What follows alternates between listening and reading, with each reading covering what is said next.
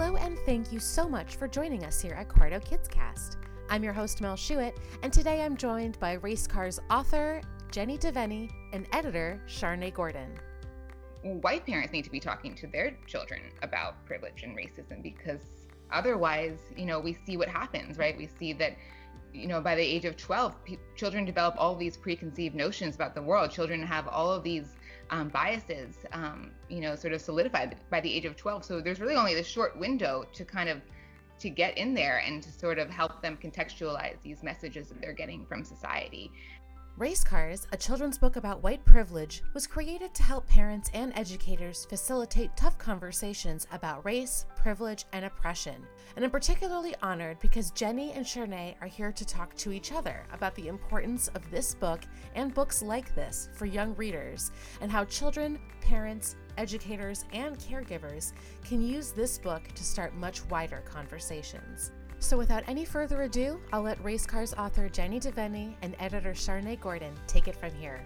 Enjoy the conversation. Hey, Jenny. How did you come to anti-bias, anti-racism work? Can you share that with us, please? So I'm a social worker by profession, and most of my experience has been doing therapy with children and their families. But I feel like as a social worker, if you're practicing without an anti-racist lens, without an equity lens, then chances are you're kind of causing harm to the communities that you're trying to serve. So I feel like anti-racism work and social work kind of go hand in hand. I think anti-racism work is important for any profession, but especially for social work because of that direct impact that you have on your clients. But I actually think that I became interested in anti-racism work years ago, before I even knew what it was called or, what I was sort of learning about or interested in. I grew up in New York City, which is one of the most diverse cities in the world, but also has one of the most segregated public school systems in the world. And I was a part of that public school system from kindergarten to 11th grade. And I sort of watched as I got older and older, my classes got whiter and whiter. And I didn't really have the context for why that was happening. I know now that there are various practices having to do with standardized testing and these sort of selective admissions processes that really benefit white people disproportionately. But at the time, I was benefiting directly from those programs and really attributing my success to myself, right? And, I was in the gifted and talented program in middle school, which was the predominantly white class in a broader, more diverse school. Yeah. And then I tested into the specialized high schools. I went to Stuyvesant High School, which again has a racist admissions test, right? But, without this context, I really thought it was just my own capabilities, I was just working really hard. And then in 11th grade, 9/11 happened. So I was in 11th grade during 9/11, and my parents freaked out. My high school was a couple blocks away from the World Trade Center, and they pulled me out because of the air quality in the area. And I went to this very progressive, diverse private school on a scholarship. And it was actually at this private school that I learned about anti-racism, anti-bias work through their Diversity Day. And Diversity Day was actually a full week of workshops and conversations around race, power, privilege, and oppression.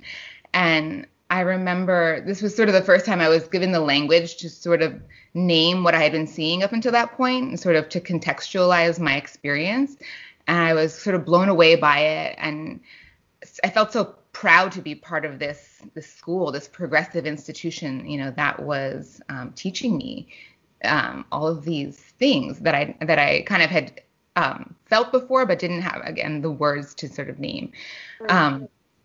But that only lasted for so long. I went on, eventually the school kind of revealed its hypocrisy to me, right? There were a number of racist incidents that occurred at the school that sort of showed that the curriculum was anti-racist, but the institution itself was not. Its policies were not. And really kind of how could it ever have been as inclusive as it said it was, it was trying to be, with these astronomical tuition fees, with a leadership that was predominantly white, and so I sort of started to, this is when I sort of started to challenge what I was being learned, to start to think more critically, and became really interested in anti-racism. And so that's sort of long story short, I actually took a detour and didn't immediately jump into anti-racism work. I became a graphic designer first, right. Which is where the illustrations come from in the book. But eventually I made my way back to social work, and that's sort of where I kind of started getting more involved with this work. Wow, what a great path that you kind of took to kind of find your own way into this work. So what about you? So I know a little bit about your background, but can you tell us, and can you tell the listeners sort of a little bit about your history, your career? Yeah, well, for me, first and foremost, I always like to say I'm a wife and a mom, to two kids. My kids are 7 and 8. I have a boy and a girl. And they really are the center of my world and of my joy in my life. I kind of came into this whole diversity, inclusivity work, not really being intentional about it. It was more so this was just something that I was passionate about for my own 2 children, right? This is how I wanted to raise my kids. This is how I wanted to show up in the world, not necessarily for everyone else, but just for my family. And so out of that, just from me sharing and me just being my authentic self, I decided to start writing a blog. This was 6 years ago when my kids were 1 and 2.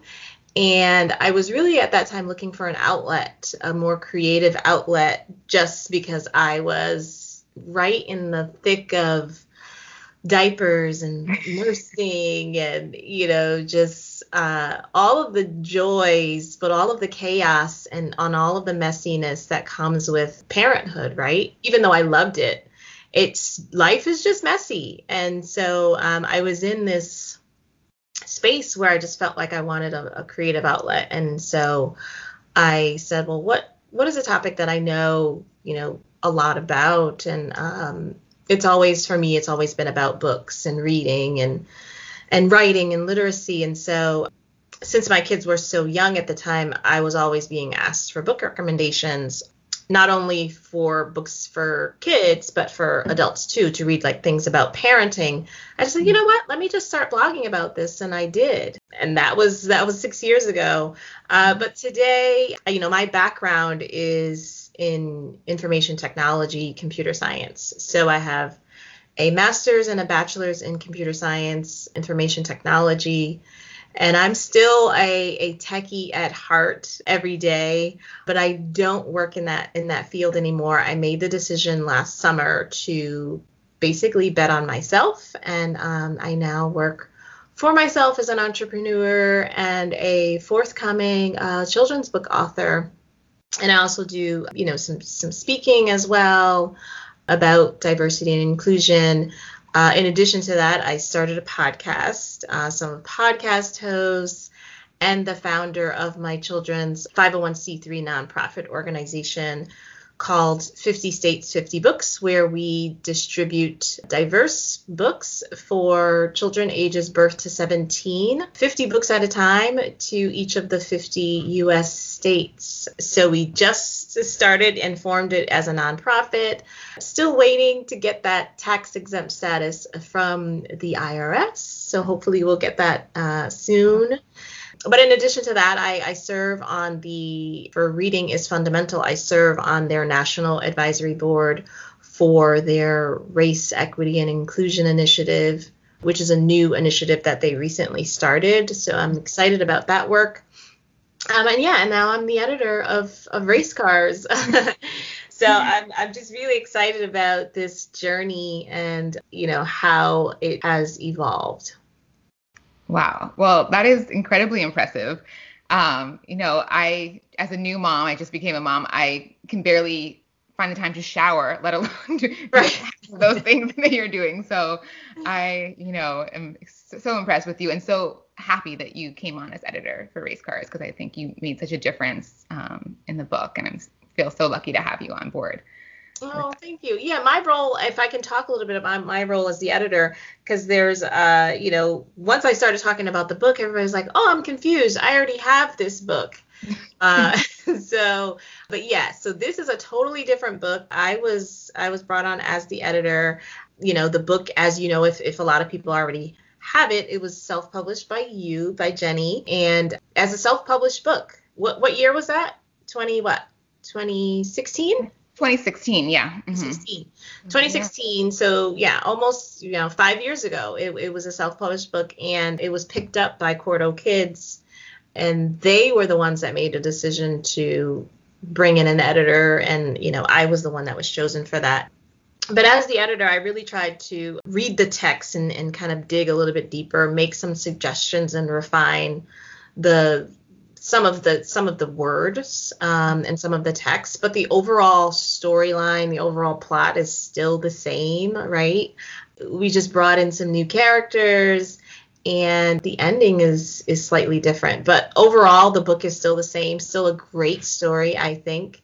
But I'm excited to see people make comparisons between the two books and kind of see like what are their thoughts on both versions. So I'm excited about that. Yeah, I think we were kind of lucky in a way because of that time the book was sort of, people were exposed to the book. We got a lot of feedback, and and then having your perspective as well. I think the changes really do kind of elevate the book, and I think the ending I'm a lot happier with, and the new characters that you brought in. I think that people are going to be really happy. I think it's worthwhile to kind of have these both versions and to compare, even talk to your kids about, right. Why do you think they made those changes? Because they were pretty intentional, right? Right. Yeah. So I'm excited to see that and to have the book out and into the world and have people. It's also kind of nerve-wracking too. I'll be honest. It's very nerve-wracking just because you're now opening yourself up to the world, right? Whoever is gonna read this book, but it's also very, very exciting. So incredibly nerve-wracking. Jenny, why did you decide to write this book originally? So I actually wrote this book 5 years ago as part of a school project. So I was going for my master's of social work at the Silberman School of Social Work in New York City, and I was taking this phenomenal course called Practice Lab, which is similar to an Undoing Racism workshop, if you're familiar with those.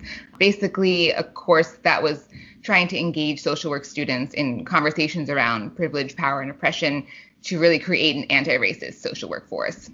As a kind of final project for the course, we were asked to come up with a creative way to engage other students in anti-racism work. So this was sort of, I thought of a children's book at the time because I was working with children. I was working with elementary and middle school students in New York City's public school system.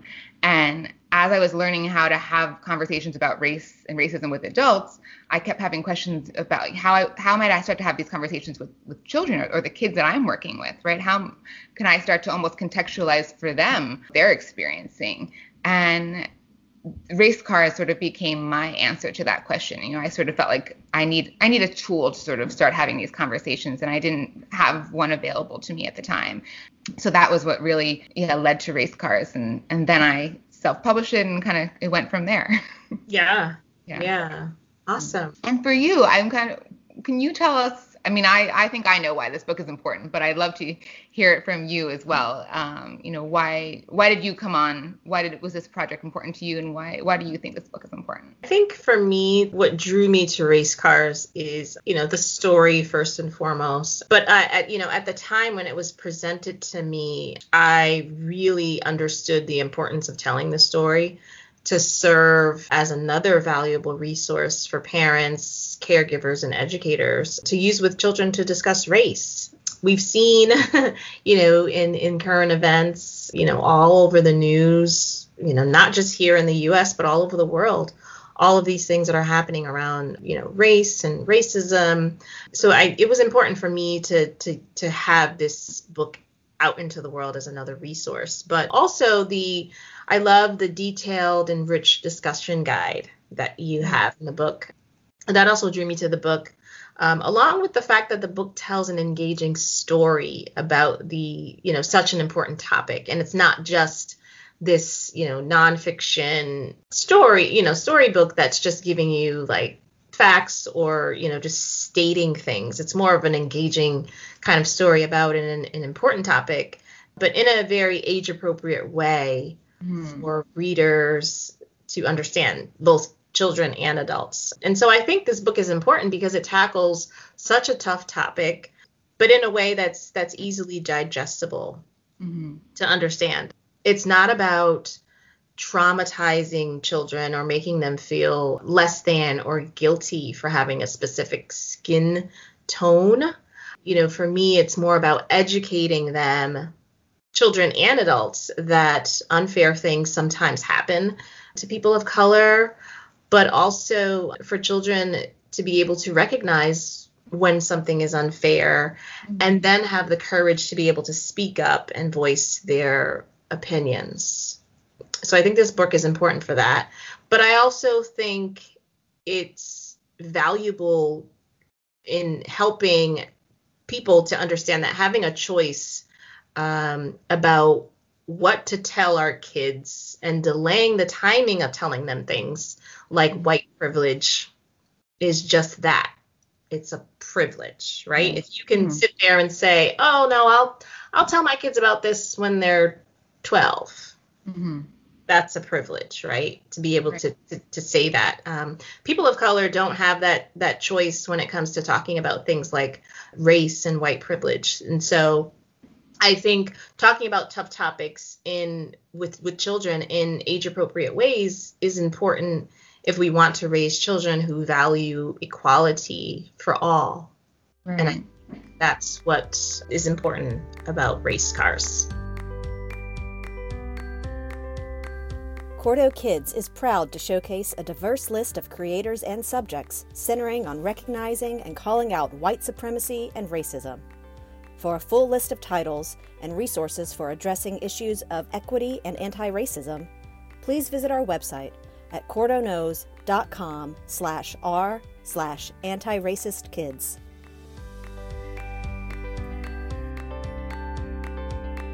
Yeah, I think that was another one of the reasons that I wrote this book is when I was working with children as I was doing my master's, I was working with predominantly Black children, and I was noticing how easily actually they spoke about race and racism, because I didn't do that when I was their age, right? And it's because, again, they were experiencing it, right? Their parents didn't have the privilege to sort of withhold this information or, protect them, right? That white parents have. And I thought, white parents need to be talking to their children about privilege and racism, because otherwise, we see what happens, right? We see that, by the age of 12, children develop all these preconceived notions about the world. Children have all of these biases, sort of solidified by the age of 12. So there's really only this short window to get in there and to sort of help them contextualize these messages that they're getting from society and to kind of help them, again, work to sort of end racism, right? To kind of empower them to end racism. Yeah. So that's so important. Yeah. Well, you just answered my question. I was going to ask, why is it important to talk to young children about white privilege? But as a follow-up to that, you just kind of answered that. But how would you recommend that educators, caregivers, grown-ups use this book? I would recommend, so I think Race Scars is a great springboard to have conversations about racism and white privilege. But even before you're having those conversations, you want to make sure you've talked about race, in general before, right? You want to make sure that kids are feeling really good about their identity, that they have a really strong sense of self. You want them to have accurate language for difference, to understand where people get their skin color from. You want really that foundation to be there as an educator before you introduce Race Scars and the topic of racism and white privilege. And I always have these books on me, but this is a great book, a great place to start. It's Anti-Bias Education for Young Children and Ourselves by Louise Derman Sparks and Julie Olson Edwards. And I find that this book really clearly outlines the 4 goals of anti-bias, anti-racist education, and gives great solutions for how to achieve those goals in the classroom setting. So that's a great place to start. Another recommendation would be to take an anti-bias or anti-racist course. It's a great way as well, because, I think it's not about reading one book and then being done, right? This is something that you need to be thinking about on a much wider scale. You really want race cars to be one part of a much wider anti-racist curriculum. A great course offered by Britt Hawthorne and Tiffany Jewell. I think it's available on their Patreon account. So I think that's a great place to start. And then, make sure you give yourself a lot of time to read this book. As we said before, the story is very engaging and the story is great, but the important part of the book is really in those discussion questions, right? And the important part of the book is really what you do after you read it, and I think as an educator, you want to be thinking about timing and really what your follow-up is going to be. And I think that would be really most important, the best tip I can give to educators. Yeah. Yeah. And what about you? So, I'm a new mom, but only for a 4-month-old, so we're not quite there yet. For you as a parent, how would you use this book? How do you recommend other parents use this book? Well, for my kids, since they're a little bit, older, like I said, 7 and 8, I would start off by reading the story. Again, we've already been doing that work that you were talking about, trying to form this foundation for introducing race and, tough topics like race and racism. So I've already been doing that work with my own kids. So I personally would start off just by reading the story. But I like your recommendation about having that foundation if you haven't already been doing that work.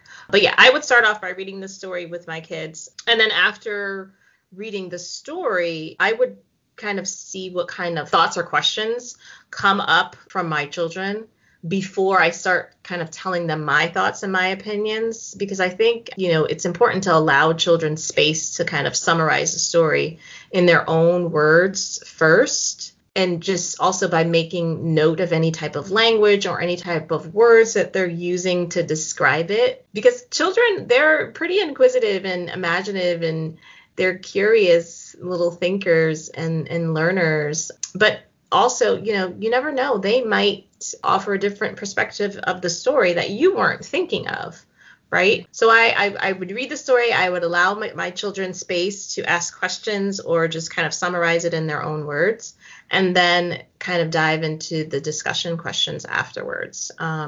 Maybe not every single discussion question. It's pretty jam-packed, that discussion guide in the back, which is a great thing. But, I would probably tackle maybe like 1 or 2 of those discussion questions, and then maybe follow up again another day, with some of the other discussion questions. Or if there is an incident that happens in real life, right, real world example that we can use this book for, return to this book whenever some sort of unfair or unjust thing happens, to kind of keep reiterating it and reminding children of how the world is, right, and what they can do to be a better advocate for everyone, but also to really just kind of understand this is how the world works, right? And so trying to get them to think about ways that maybe they can, evoke change or help to evoke change as they grow. But that's how I would use it. But I think also for like much older kids, that discussion guide is really even helpful for older kids, for grown-ups, and to have like more of a richer experience and more of an open discussion and dialogue. But again, adults should pay attention to any language or words that even older kids might be using, and correct them if you think that they're interpreting something incorrectly or in a way that may be offensive to a group or a community of people. And I love what you said about sort of using race cards as this reference point, kind of that parents can almost turn back to whenever anything is going on, in current events in the real world. I think it's a really engaging story that you can kind of use to help explain a number of different incidents to your kids. You can kind of say, remember when this happened in race cars? Well, now this is happening in real life. What do we know about that? Help them kind of to start thinking critically about real life events as well. So I really love that. Yeah, I agree. Jenny, why did you choose to use the metaphor of a race car to talk about white privilege?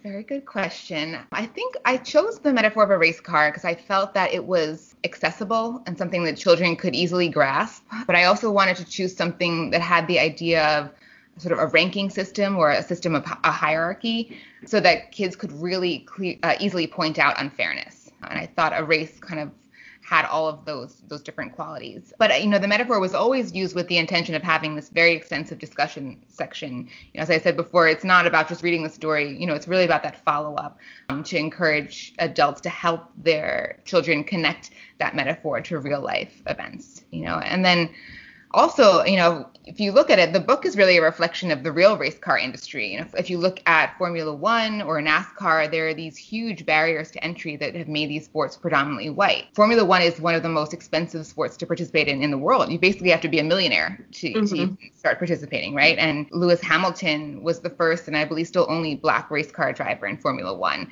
So I felt that was also really relevant. You could really connect that to the actual race car industry.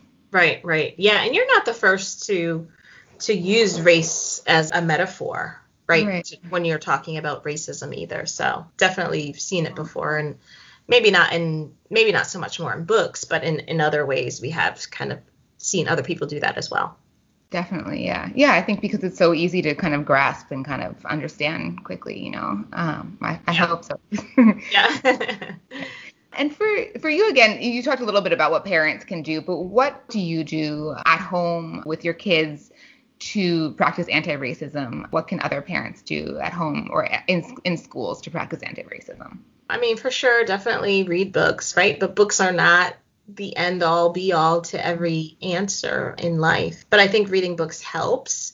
Definitely getting to know other people from different backgrounds, different faiths, is also, and getting really to really not only know them, but really understand them and their viewpoints and their traditions, just learning to accept people for who they are, learning what it means to be an ally. And, you mentioned taking courses and things like that. So that's always a great way to learn, by taking a course. But, we all hear that this is a lifelong journey and a commitment, and it really is. It really is. Also standing up and speaking out when you witness unfair or unjust things that happen, not only to your friends, but to even other people, right? You have to be willing to amplify the voices who actively advocate for anti-racism, anti-bias. But I think, most importantly, I think people have to do the internal work on themselves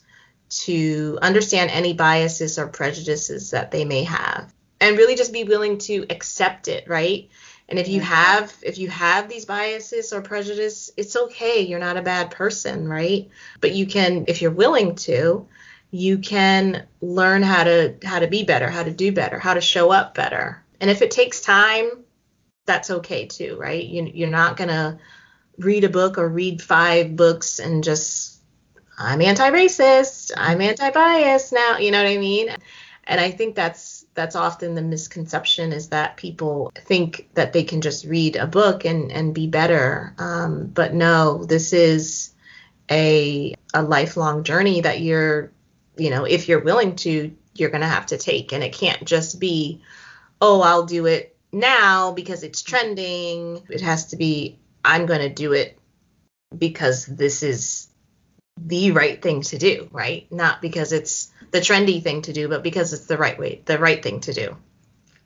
Right. Yeah. And I think if adults don't kind of do that work for themselves, then their actions, which is what kids really notice, are going to not match up with what they're kind of saying. Right. So I think I think kids pick up on hypocrisy. Like I mentioned before, when I was in that private school, even high school, I would notice that their policies weren't matching up with what they were kind of teaching us, and I think, children are watching their parents, and they're seeing who their parents are hanging out with. They're seeing who their parents employ. They're seeing what neighborhoods they're living in and who's being prioritized. And so thinking about all of your actions, I think, is really important too. And that goes for educators as well. I think it can be really validating for students to hear an educator who's in a position of power to acknowledge racist policies at the school, to say, hey, our leadership committee looks a whole lot like the leadership committee in race cars. What can we do about that? What impact is that having on our student population? And so I think it's really important to be looking at all aspects of your life and kind of making sure you're consistent, because kids will pick up on that straight away, and they're gonna feel that kind of disconnect. I cannot thank you guys enough for taking time to talk to us about this book today. I feel like I learned so much more than I expected to learn, and not just about, I feel like I learned a lot about how I could have done a lot more in the past. So hopefully going forward, a lot of people will take a lot of this to heart. I have a question that I like to ask everybody who stops by the podcast, and I would love to ask that of you guys now, and we can start with Jenny. What makes you love a book? I think what makes me love a book is if I'm reading a book and it finds a way of sort of articulating or beautifully illustrating something I've already been thinking about or kind of, wondering about in my mind, but haven't had the words to sort of describe. Sort of a book that almost helps me understand myself better, if that makes sense, by the end of it. Much like this conversation has done for me. Yeah. And I read a lot of psychology books, so that happens pretty often. But I think even in fiction books, when there's a character that I can relate to, or I can kind of see an aspect of myself in, that really makes me love a book. How about you, Charnay? Oh gosh, there's a few things. They always say don't judge a book by its cover, and I don't necessarily judge a book by its cover. But you start your judgment by the cover. I start my judgment by the cover. Yeah. Now, a great cover doesn't always mean it's a great book, but a great cover is going to draw me in and make me curious to say, ooh, what's that book about, right? Mm-hmm. So that's always number one for me, as I love a beautiful cover. But it doesn't always mean it's a great book. So the cover, then, of course, the storyline. I'm also looking for who's telling the story, who's missing from the story, and if the book speaks to me or to my family or to my children or to people that I know. And I don't know, it just, if it's a well-written story, I'm such a sucker for a well-written story that leaves you with this great message. And I think about, a recent book that I recently read, The Lost Package. I love the way that book was done, from the cover to the under the cover surprise jacket to the illustrations and the way the story starts and the way it ends. And it's just really beautifully done. That can really just draw me in and just say, oh yeah, this book is a winner. Book design is key. Yes, it is. So important. It is. But yeah, and then, of course, if it's just a great story, then that's just takes it kind of over the top for me. Thank you again so much. I hope everyone learns as much about themselves as I did today about myself. Thank you again so much for talking to us. Thanks for having us. Yeah, thank you so much.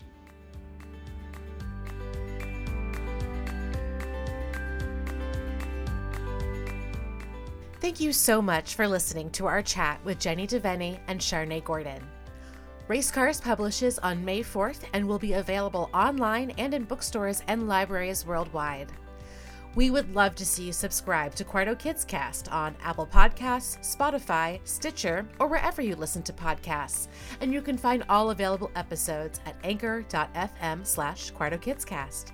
And hey, if you're enjoying Quarto Kids Cast, we'd be grateful if you left a review so others can hear about it too. Special thanks to Scott Holmes for our theme music, Lydia Anderson for her promotional vocal stylings, Jenny Devenney and Charnay Gordon for stopping by to talk to us, and of course you, the listener, for tuning in. Until next time.